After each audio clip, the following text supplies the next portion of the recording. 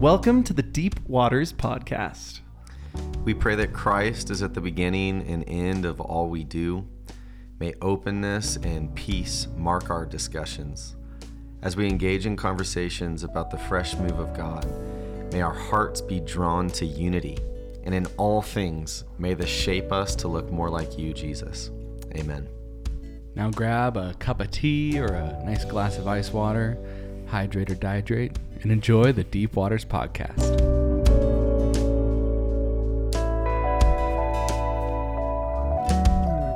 Hi, Benjamin. Hi, Jace. And hi, Jordan. Hey, guys. We've got the one, the only Jordan Werner, Pastor Jordan, Pastor Reverend Dr. Jordan Werner on the podcast. And he's rounding out this conversation on the fivefold with us, which we're just really grateful that you'd give us some of your time to get an aspect on the fivefold and specifically the apostolic grace. What it is, what it means for us as a church. We're going to go into those waters, but before we do, I think it would be helpful if we just recap a little bit the things we've discussed up to now in the fivefold conversation. If you haven't listened to those previous conversations, you can go back and do so. We interviewed one person from our church staff, correlating with each of the fivefold ministries, and this is the one correlating to the apostolic grace. I would say maybe just some general notes on the fivefold. Jace, do you have any thoughts or gleanings that you've picked up? I think at the beginning of this conversation, I wouldn't have thought of it as like a form of church governance. And now I feel like I've gained a little bit more understanding of how this is not necessarily like, we all have the fivefold within us and we have to like somehow sort of like write all the fifths of myself, I don't know. I really had not a lot of concept of what it was. And so now thinking of it as like, oh, this is actually a really powerful way to lead a church. That's been really good. So we had Kenny, we talked about, he taught because he's a teacher on why the fivefold doesn't exist. Just kidding. But just his idea of like, and even we've touched on like, there's more than just 5 gifts of the Holy Spirit or like 5, there's more than, there's a million like gifts and talents that we all have, and that's not what this is necessarily describing. And so that kind of differentiator, I think, helped a lot. What about you, Benjamin? Yeah. Is there anything you've learned over this time? I echo what you said about church governance. I think one point that Kenny brought is wanting to recognize that we don't over leverage this language to the point where we're now siloing ourselves in these lanes. And if I view myself as an evangelist, for example, now I don't have permission to be pastoral or the responsibility. Prophetic. Don't even have that responsibility. So I appreciate the call to like embody the fullness of Christ by the grace of the Holy Spirit, and yet also recognize the graces. But also the unity, the centrality of unity in this conversation, I think when we looked at the context in Ephesians 4, I thought that was helpful. But I think this will really help fill in some gaps for people. For whatever reason, I think the apostle grace is the one that seems to be least understood in the church. Would you say that, Jordan? What has your relationship been with understanding what the grace of the apostle even means in the church? Yeah, I would agree that it seems to be probably the most elusive in grasping the understanding of that gift. And I think there's a lot of reasons for that. And I think a big portion of it is just the context of the kind of church history moment that we're in with the Reformation. Essentially kind of said that we kind of renamed the apostolic grace to missionaries. So I think that's kind of what for like hundreds of years kind of replaced. So it really, like the vernacular of apostle kind of went away, and it was associated either loosely, directly, sometimes indirectly with a missionary grace, which I think some missionaries definitely have like an apostolic calling. But I don't think that just because you're a missionary means like you could very much be an evangelist sent as a missionary or a pastor just as much as you could be an apostle. So yeah, I think that there's a lot of, there's some of that practical reasons. And then there's also just the language. It's an old term that we don't use today in secular culture. Like we think of the word apostle as a spiritual term, but really Jesus was taking a secular term and first making it spiritual. We've lost the original context of why Jesus chose the word. And so now it's kind of been, and then all these misnomers of there was only 12 apostles, which the Bible itself tells us that there's at least 19 apostles in the scriptures, just through looking at the letters and who Paul refers to as apostles. So yeah, there's a bunch. All this to say, there's a huge topic on apostles and on the fivefold in general. And it sounds like there's been some of that talked about and clarified, and it's good. So I'm excited for this conversation today. Good. Yeah, me too. I would like to just kick it off, if I can, by asking you, well, I don't want to put words in your mouth. Do you identify as having the apostolic grace, or would you use the word office? And if you identify with one of those, could you explain your journey of coming to the recognition of that? Yeah, that's a great question. So first, I would say, just so that we're all on the same page, everyone listening, I think there's kind of like, there's gifts, there's offices, which would be like what we're talking about, these fivefold offices: apostle, prophet, evangelist, pastor, teacher, which I would say someone operating in the office of a fivefold minister would be someone who is bearing the fruit of this gift in multiple church context and is in a functional position within a church body. So, the independent, self-proclaiming prophet or whoever, if you're not bearing fruit within localities of churches, then scripturally speaking, you're not really operating in the office. So you can be called, you can have the call, but you're not really in the office till you're in office. It'd be like you could be called to be president, but if you're not in office as president, like operating in the government structure, you're not in office. So that's just something to say. So there's offices, then there are gifts. So there are some people with gifts of prophecy, which would be a gift of the Holy Spirit. And there are way more than 5 gifts of the Holy Spirit, like Jace was saying. But someone can have a gift of prophecy and not be the office of a prophet, because the office also is a multiplier. So you have a grace to actually multiply and disciple. So the gift of prophecy will give prophetic words, but the office of a prophet will actually equip people to be prophetic themselves, if that makes sense. Mm-hmm. So there's offices, there's gifts, and then there's roles. So every believer has a role to be prophetic, in the sense of, my sheep follow me because they hear my voice.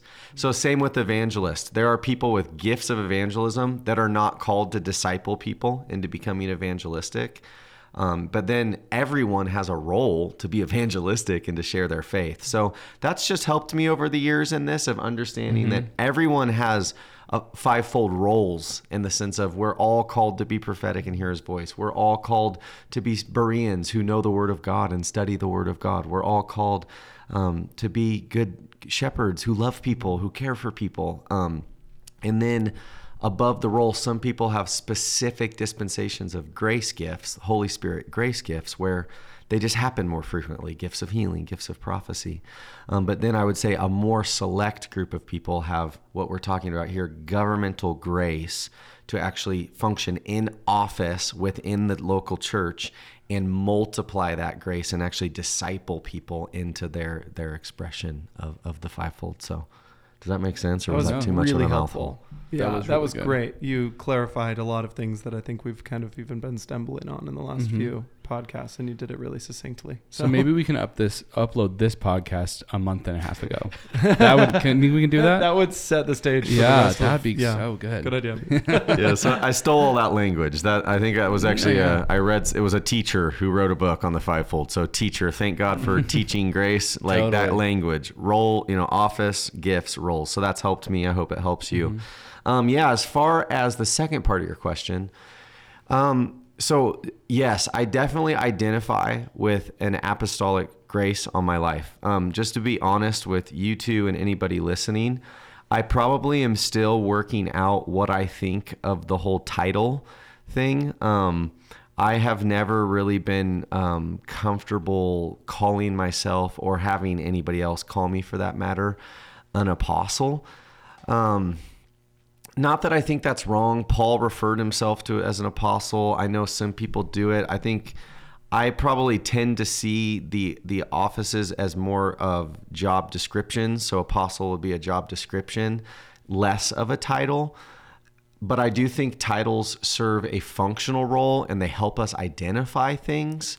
So in that sense, I guess it's been an awkward journey for me of understanding. So no, my business card does not say apostle. My email does not say apostle. His license plate does, though. I think that, I may or may not have a bumper sticker that says apostle. But I absolutely believe that I have apostolic grace, and that I've been given an apostolic assignment in ministry. And I think that I've been growing into this over years. I guess my journey, where it first started, the whole journey's been awkward for me. It started with I had a dream. It was my dream when I was called to ministry. And in the dream, I was told that I had an apostolic assignment, and I didn't come from an apostolic. I didn't even know that there were such things as apostles and prophets until I was like 19 or 20 years old. Huh. And the first time I heard that, I scoffed and like, oh, he's a prophet. Like Jeremiah was a prophet. Like, I don't know why that was so like offensive to me. I mean, if I had read the Bible, it's clear in the Bible there were New Testament prophets, like a lot of them. Philip had 5 daughters that were prophetesses. So why I thought that they were, I don't know, but that it just shows, I think, how much our church tradition really does disciple our worldview, because we've all read the same scriptures, but I just had never seen it before. So I came from more of a skeptical background, and then worked my way into accepting them. But then when I had this dream, it was kind of like, I don't know what that means. And it just felt like overwhelming. And after this dream, was telling the Lord, like, okay, well, I probably need like some like legit people to like maybe give me a word or call me out or recognize it or something, And for about 1.5 years, the Lord said, nobody's going to confirm it until you believe it and confess it yourself. And so he would tell me often, I want you to confess to me, like, I've been called to apostolic ministry. And I would do it, and I would almost like want to cry, because I'd be like, Lord, I feel like I'm a little boy putting on his dad's fireman suit, if his dad was a firefighter, and putting on the suit saying, I'm a firefighter. And it was like, that's how I feel right pretend, now. Like, yeah. I feel like, exactly. I feel like I'm pretending and saying something that feels way too big for me and like just hard to wrap my head around. But I did it. There's something about confession that just, it's like something deep in me obviously agrees with the word of God, but like there was a lot in me that just didn't. And, that's probably another conversation for another day. But I did that for 1.5 years. And then it was actually when I was in Africa, there was a man who I would say is a authentic apostolic minister and has ministered around the world to a lot of churches in different contexts. And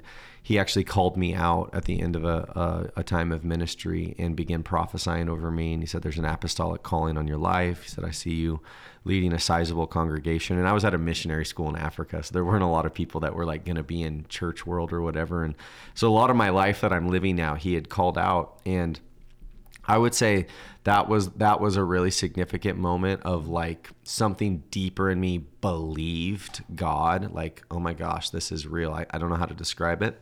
So that was the power of that prophetic word for me. And then honestly, it's been a lot. And so no, I guess one more thing is I had a dream shortly after that time where the Lord said, you're going to be walking this out for the next 7 years. You're kind of going to be living into it. And, and I've heard Graham Cook say before that the time between when you're called to be a prophet, because he's a prophet, so he's speaking more into that. He's like, between calling and actually becoming into the office of a prophet, he said, is a minimum of 14 years. So that's Graham Cook. Minimum of 14 years between calling and then actually stepping into the office. So if I'm being honest with both of you, I don't know that I fully embody the office of like an authentic apostolic expression at this point. And I think that's a lot of what we're experiencing even as a church, is we're maturing as a church, but I'm also maturing as an individual into an apostolic office. And so I think that I'm in crossing some of my own threshold seasons. But anyways, that's been the last, that was probably 10 years ago now that all that happened. And I think beginning in ministry, I would say more and more the signs and some of the life and expression and characteristics of apostolic ministry have been expressed through Christ in me. But I wouldn't say that I'm at a point where I can say like there's a mature, authentic, grounded expression of that coming out of me. And I think River House in some ways is it's the most potent expression of where I'm spending most of my time. So I think River House and myself were kind of on a similar growth track, and I'm comfortable being beautifully immature is what I would call it, in the sense of you don't expect 12-year-olds to think and talk like 18-year-olds. And so I don't know how old I am in the spirit, but I'm maturing, and that's a long-winded answer. Oh, it was a beautiful answer. I appreciate your humility and transparency in that. It's like, I would be quicker to trust someone who has that kind of humility. I think just frankly can say, hey, this is where I'm at. This has been a journey with me, even trying to figure out what the Lord has spoken over my life. It's demonstrating you're not like choosing something. I think sometimes when people identify with prophet or apostle, when I first heard those terms, I was maybe a little bit offended. I don't know if this is true, but maybe I was offended because it feels like a power grab. Like, oh, if I'm going to call myself Prophet Frank, then I'm saying that when I speak, it's the Lord, and therefore I have authority inherent. You should listen to my voice. That certainty scares me. Yeah. But I don't hear that power grab in anything that you're saying. It's like the Lord is handing you something and you're trying to figure out, how do I steward this? What does this mean for me? How do I mature well into this? If it is that adult fire suit, like you're going to have to grow up until the pants fit. And that's a process, and you trust the Lord in the mess. So anyway, I appreciate you walking us through that, because I think it establishes trust. Yeah, one of the things I read this, it was I actually can't remember who it was, but it was he was a seasoned, he's an older man writing about the apostolic ministry, and he was writing specifically that title, that he had never taken the title for himself, but he said it's actually something that needs to be bestowed by spiritual children, meaning the people that have received the fruit of your office will then easily start to recognize and identify, like, and say, you are a prophet in my life. Like, and kind of, so there's something, and it was a more nuanced way of, I think, what Jesus was saying on the Sermon on the Mount of, you judge a tree by its fruit. So if there's a consistent, integrous over a long amount of time, a bearing of fruit, I think that the fruit, if good apples come from the same tree for a decade, that's an apple tree, and so, and I think this is what we want to talk about. If the fruit of genuine apostolic ministry comes out of a minister or a church or a people over a certain amount of time, you can quite easily start to say, that's an apostle, that's a prophet, that's an evangelist, and I do agree with you. And I would say, just to challenge any listener, there is a skepticism around apostle and prophet. There's an internal knee-jerk reaction that's different than evangelist, pastor, and teacher, which is interesting because there's no biblical distinction between any of the five. It's a cultural bias that we have, where we're just more easily, like, we don't necessarily think that anybody that says I'm a pastor is making a power grab. Right.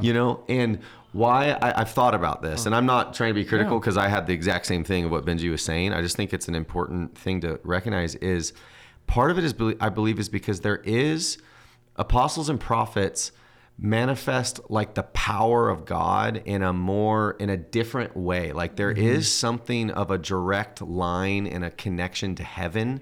So there is a more mystical reality to both apostles and prophets that's maybe different. And again, it's not to be exclusive for them. It's to actually release that into people so that everyone has access to it. But I found that, it's almost like there's two extremes when it comes to the power of God. One is we like don't want to talk about it and we're like, just focus on love. But I think love without power isn't really love. Yeah. Like it was love that rose Jesus from the dead. You know, it was love that healed the lepers and like the lame and the blind. So there's like it's like we have a weird way in the body of Christ of divorcing things that God doesn't divorce himself. It's like we're the children choosing a divorce, not the parents. It's so weird how we do this in the church. So we divorce power and love. We divorce word and spirit. We divorce these things that God's like, no, we're up here together. Like we're perfectly united. Wow. So there's something about, I would just challenge anybody to really like that the power of God is biblical, you know, because then the other extreme is like, you know, you're obsessed with power and you want to be the man of power for the hour, which I think is a lot of the knee-jerk reaction people have is we don't want the abuse of power, and we do not, because the power of God is not the power of the world. It's not the power of Caesar. It's the power of love. So amen. Anyways, it's a deeper conversation, but it's more just if you feel that, be honest with that, but then let the Bible inform you. And it just shows that our mental map still needs to be formed where we can actually value a biblical church governance structure without like this skepticism, because that's been a hard point, and it's been part of my intimidation in accepting more and more an apostolic call is I feel like it triggers in people like, oh, this guy is just, he's going after something. Like I can't, it's like, and no one likes feeling like that skepticism. And it's not to say like, oh, we have it. It's part of life. It's just kind of, it's one of the things I think we're working through culturally so that we can have a purity to what we're doing in all of this. So yeah, I would say it's like probably cultural and generational, just that like anti-leadership, being skeptical of leadership, seeing leadership totally, you know, messed up and misused. And so I think I can totally see how that is, but it's good to call out. And I love that you highlighted so many paradoxes, and I think we fall into these camps of whether it's power or love or word and spirit, because it's easier to define one and maybe just ignore the other than it is to hold the two in tension. So I love that that's even just an emphasis at River House. One question that I have is just going back to your story and like having this dream of like, you're going to have this apostolic assignment, and coming from a similar background as you, if I got a call, like if I had a dream where God's like an apostolic assignment, I'd be like, I have no idea what that means. You know, I'm like, am I like, and I guess until you mentioned missionaries, I was like, I hadn't made that connection even in this whole conversation of like throughout church history, that might be what it looks like. So is that when you got that dream and you feel like you have to identify in it, like, were you thinking becoming a missionary? Was that where your mind went when you got that call, or like, what did you imagine this apostolic assignment to look like? It's a good question. I can't say I exactly remember. Yeah. But I think that I've been exploring that probably for the last decade now. And, you know, I could probably just more share some of what I've come to maybe currently.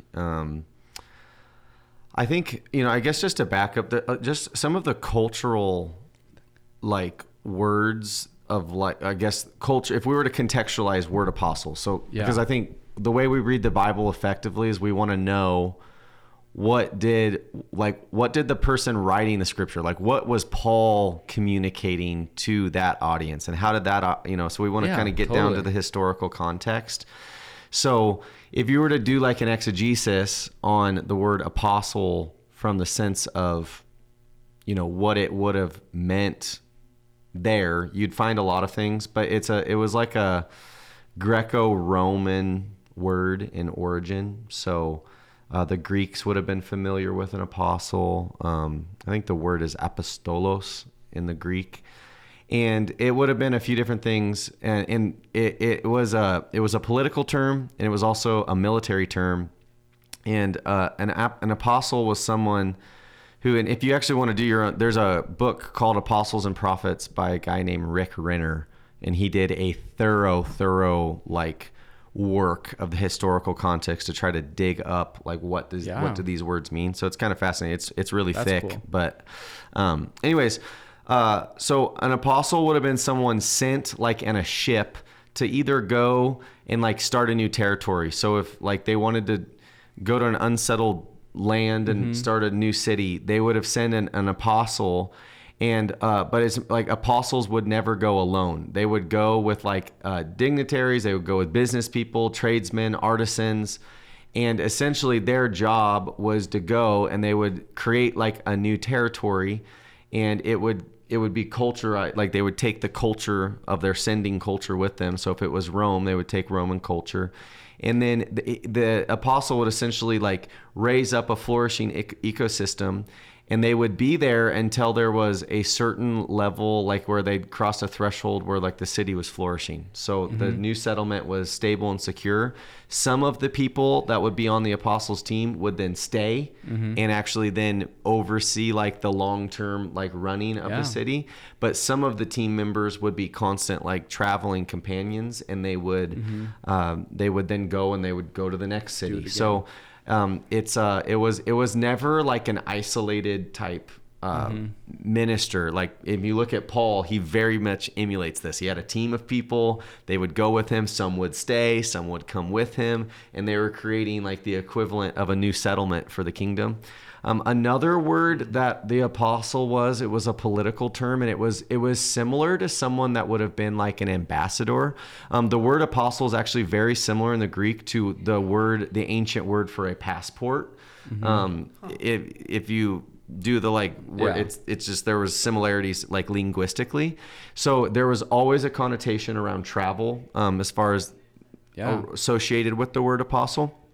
And in those days, the ambassadors were also like heralds for the king, because there wasn't like email or social media or whatever. So it was actually like a more exalted position.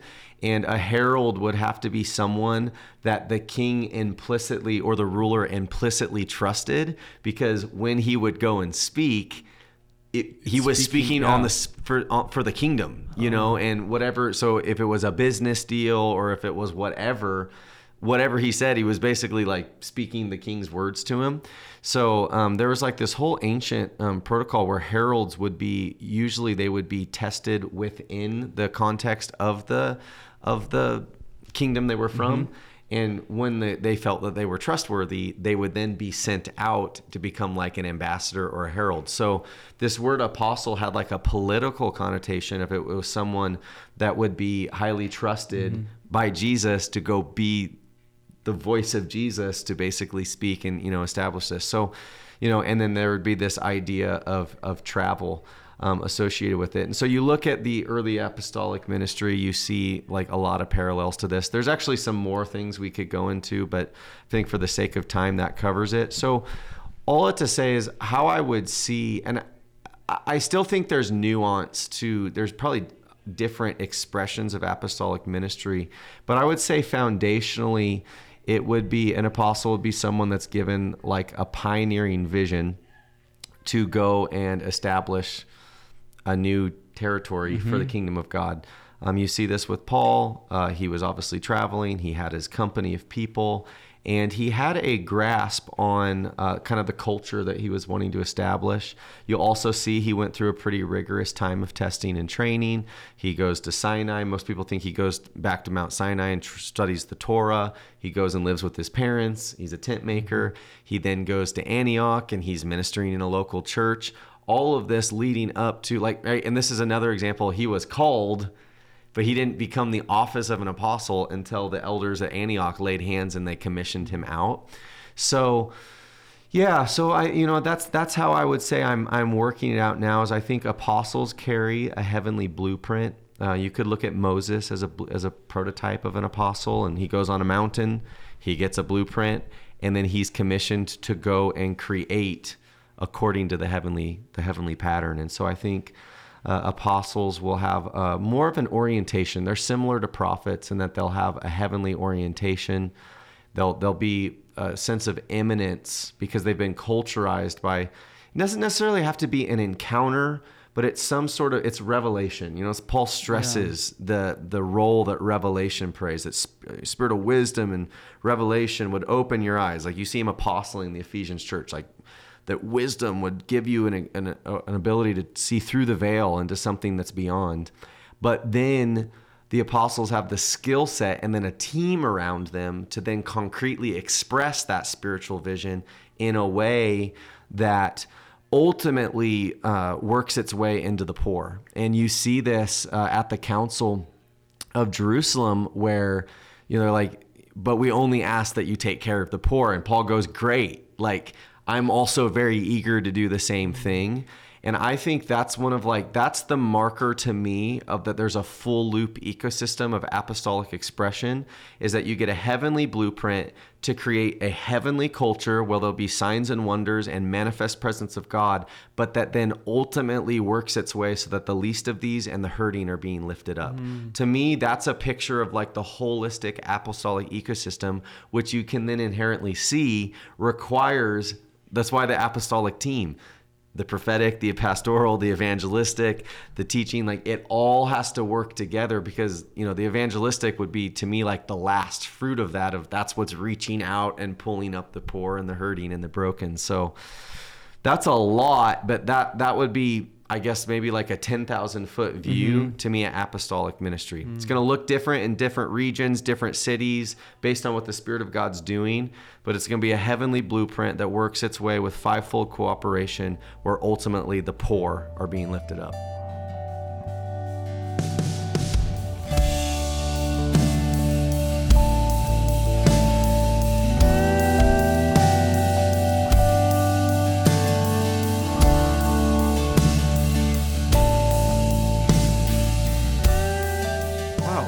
I don't think I've heard you or anyone necessarily land on that poor being lifted up point yet. And maybe I have and I just don't remember. But I love that came up because it does feel so holistic.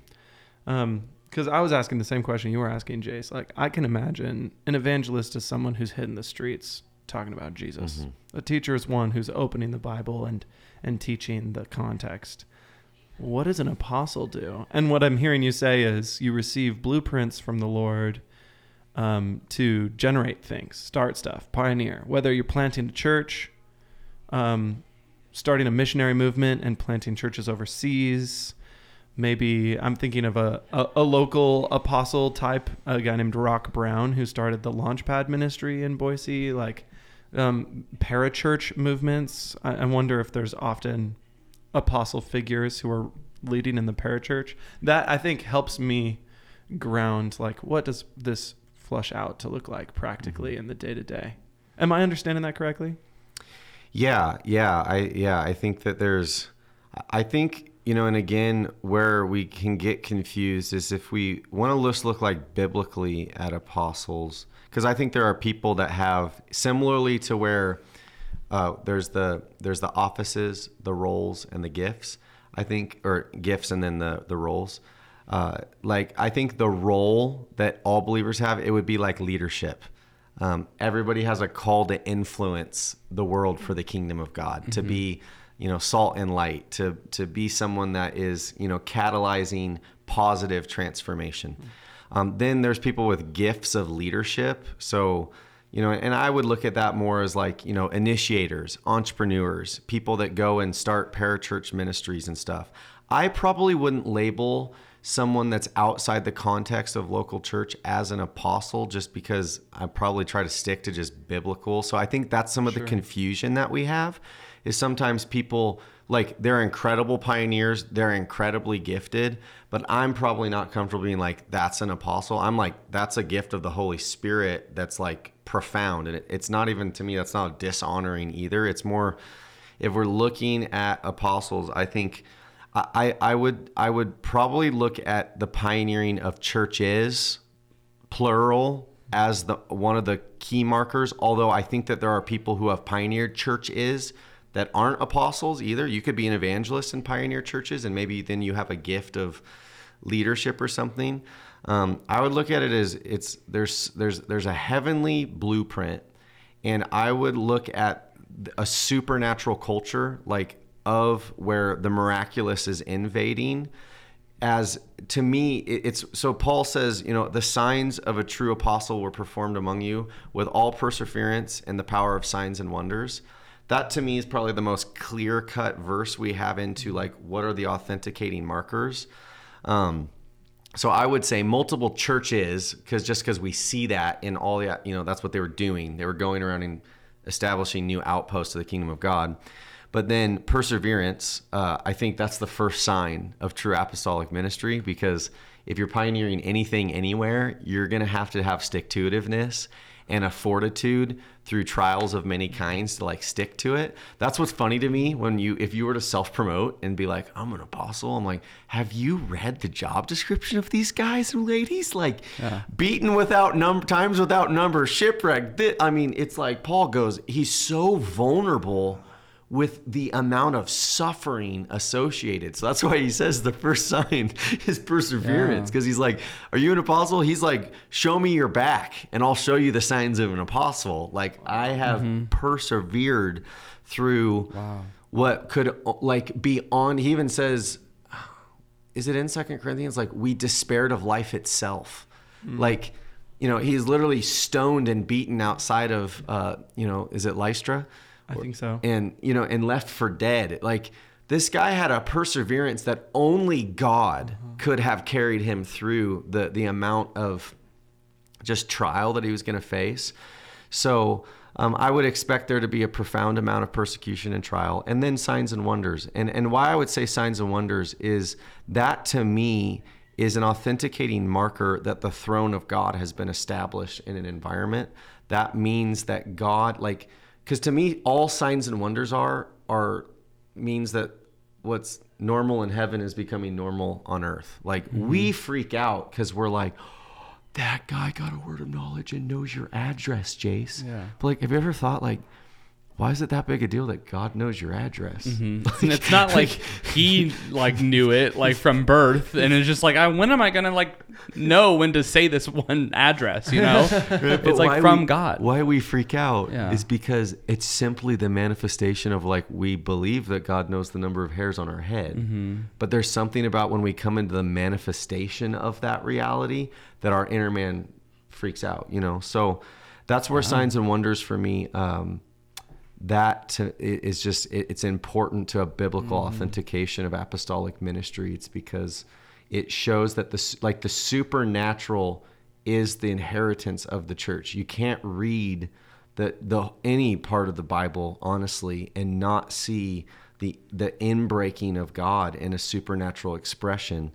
It's just not there. It's not there biblically, and I don't think it should be there in our lived out day-to-day life as Christians. I think God's inbreaking presence and then things happening that shouldn't be able to happen outside of God, that's what shows to me that heaven is being built on earth. It's we freak out because it's blind eyes open, but that's just heaven. That's normal. That's the oxygen there. We're oh, it's normal here. Oh. So that's why I think Paul emphasizes the thing. So that's what I would say. Real rough line is churches are either being pioneered or profoundly impacted.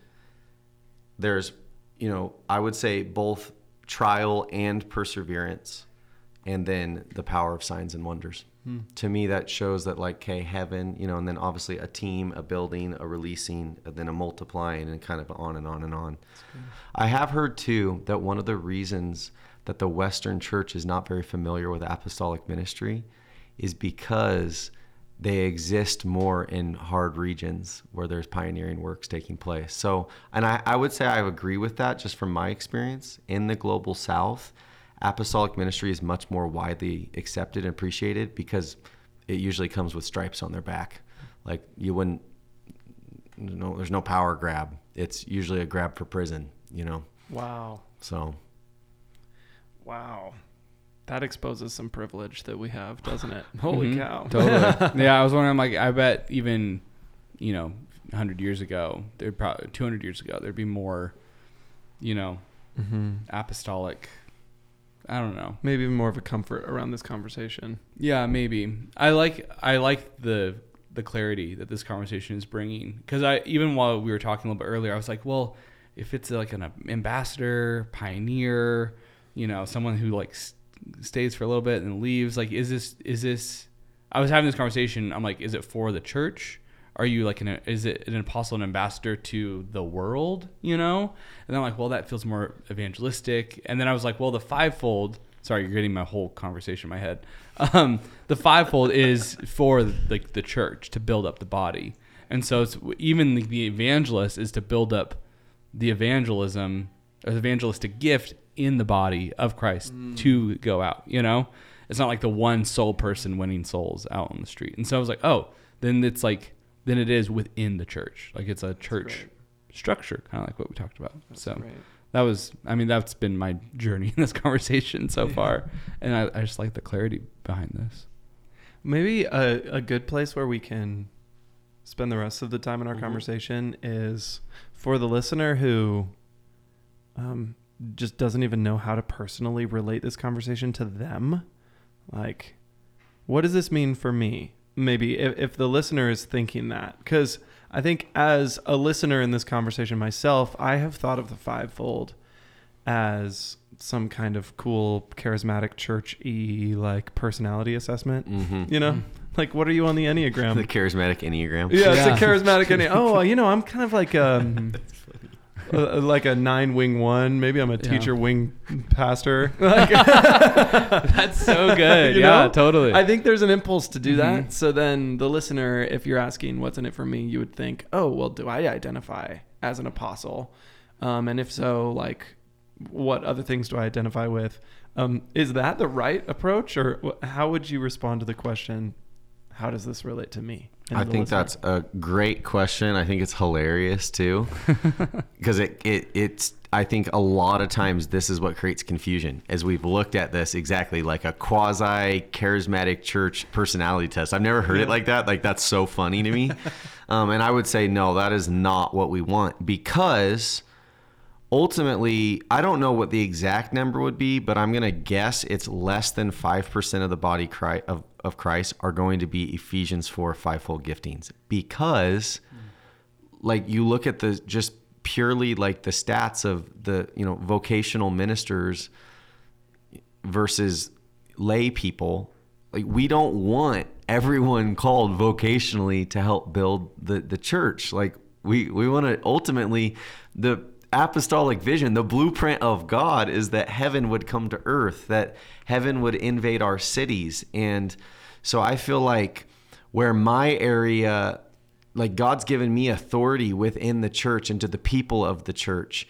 But in a way, it's like then they carry that authority to the marketplace, and there's people I've discipled for years that are called to the marketplace. They have incredible gifts of the Holy Spirit. They are not fivefold ministers, and I praise God for that. They don't want to be either, because they are building the city of God and influencing culture, and so it's like this beautiful divine synchronicity where the fivefold gives grace. They're anointed to actually bestow grace upon the body to do the work of ministry, which is to build the city of God and to influence our world. So yes, that's why we don't want to read this like a personality test, or look at it like it's the C-suite, and we're all trying to get promoted up to the C-suite, CEO or chief prophet office. It's like that. That's this isn't some sort. It's an upside down thing. And even Paul says in 1 Corinthians 12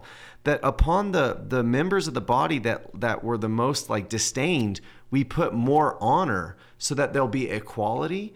So, and I think you look at Paul. Paul did not have a very lucrative calling. Like, literally the day he got called, he told Ananias, I will show him how much he must suffer for my name's sake. So Paul's like, yes, apostles get more honor, but it's actually just to bring equality to the body, because in my estimation, I think the amazing calls are the people that are like doing it. Like vocational ministers are the servants of the church so that the church can arise and shine and be light to the dark world and actually like the Deuteronomy blessing, blessed in the city, blessed in the field, blessed are your kneading bowls, blessed, like you're to be a manifestation of God's blessing. Fivefold ministry is just to support you and serve you in that calling, Yeah. So in a way, I feel like I get so sad when I feel like people are like, I just wish I was in ministry so I had a life of purpose. I'm like, no. My ministry has no purpose unless you're living the life that God's called you to out in the marketplace, Wow. I grieved when I first got called to the church because I wanted to go influence culture, So I have such a passion to mobilize the people of God to see like we are called. So to zero that back in, how I would encourage you to relate with fivefold ministry would be to see these fivefold ministry expressions as together holding the most, like the manifold expression of Jesus. Meaning like this is, if you can actually drink from each one of these and start to recognize and honor apostolic grace, prophetic grace, evangelistic grace, pastoral grace, and teaching grace, it's going to enlarge your vision of Jesus, which is the goal. And if you can have an enlarged vision of Jesus, that's how you get most equipped to become like Jesus to the world. So my encouragement to you is don't try to become again, you may have gifts that more resonate. So if you have gifts of prophecy, you're probably going to naturally connect with a prophet, it's probably a prophet who's activated some of this in your life, So it doesn't mean you can have things where you're like, oh, it may help you recognize your gift mix and how you may be like, oh, I see what that apostolic guy does. I recognize, I have that kind of function in the marketplace. That's a gift of the Holy Spirit. That's leadership grace. That's entrepreneurial grace. But it doesn't mean you're I'm trying to be an apostle. So just drink from apostles, from the real thing, from real prophets, pure, holy, grounded, humble, Christ-like prophets and evangelists and pastors and teachers. And if you as the listener can honor these and, this will create tension in your life. About a year ago, I was reading a book by Michael Koulianos, who I would say he's probably an apostle or a prophet, he's one of those things, and a book by John Mark Comer, who I think is a bona fide teacher in the body of Christ. I was reading them and I'm going back and forth. I was on a vacation reading both of them, and I was getting so wrecked by both of the books, but it was producing so much turmoil inside of me because I'm like, these books don't get along. I'm like, these books don't even talk to each other, man. But that's the beauty of Fivefold, is I was actually exposing myself to Jesus the teacher and maybe Jesus the prophet simultaneously, and it left me having to wrestle out for a bigger picture of Jesus, because what we're all after, we're not after apostles and prophets and evangelists and teachers. We are after Jesus. Amen. And that's what these fivefold gifts are, gifts of Jesus. They're not gifts of the Holy Spirit. It says Jesus led a host of captives, and he gave gifts to men. He actually gave these gifts to put a face on Jesus, which to me is wow. And it shows that none of us have the full thing of Jesus. So the more that we can get along, and honor and see it all, that's the ticket of this whole thing. That's what we're working for in River House. That's why, and we have emerging graces in our movement. I think Justin is a bona fide shepherd.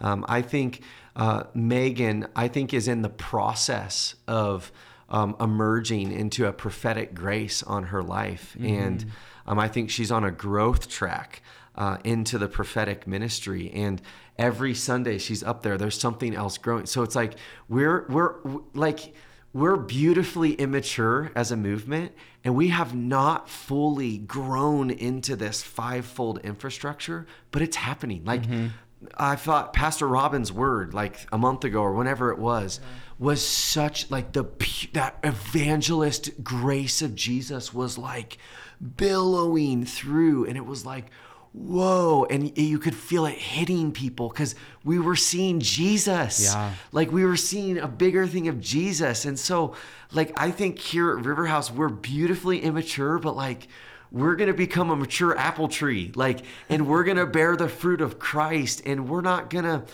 get comfortable in our little camps. Like we're creating a culture that is unified, but very diverse, and a lot of tension is in our culture. That's what we're advocating in this fivefold message, is make a decision in your heart that I'm not after my ears being tickled. I'm after Jesus. I want Jesus for everything he is. If he disturbs me, disturb me. If it resonates, resonate, but make me bigger so that I can see you for who you really are. Wow. That's the call of this thing. Wow. Come on. That was excellent. Yeah. I feel like that got us right where we needed to be. I'm thinking like the challenge I'm even seeing in myself is, who are the people in leadership in the church over me that challenge me? Because maybe they don't look quite like I look. And how can I get closer to that person so they can reveal the parts of Jesus that I'm not as familiar with? That's for sure something that I want to be a part of. And just like you said, like unity in diversity is a culture that we're after, because that's the body of Christ in its fullest. So I love that. I think that's an excellent point to land, because I think it's the heartbeat of Ephesians 4. It's what Paul's talking about when he even brings us up.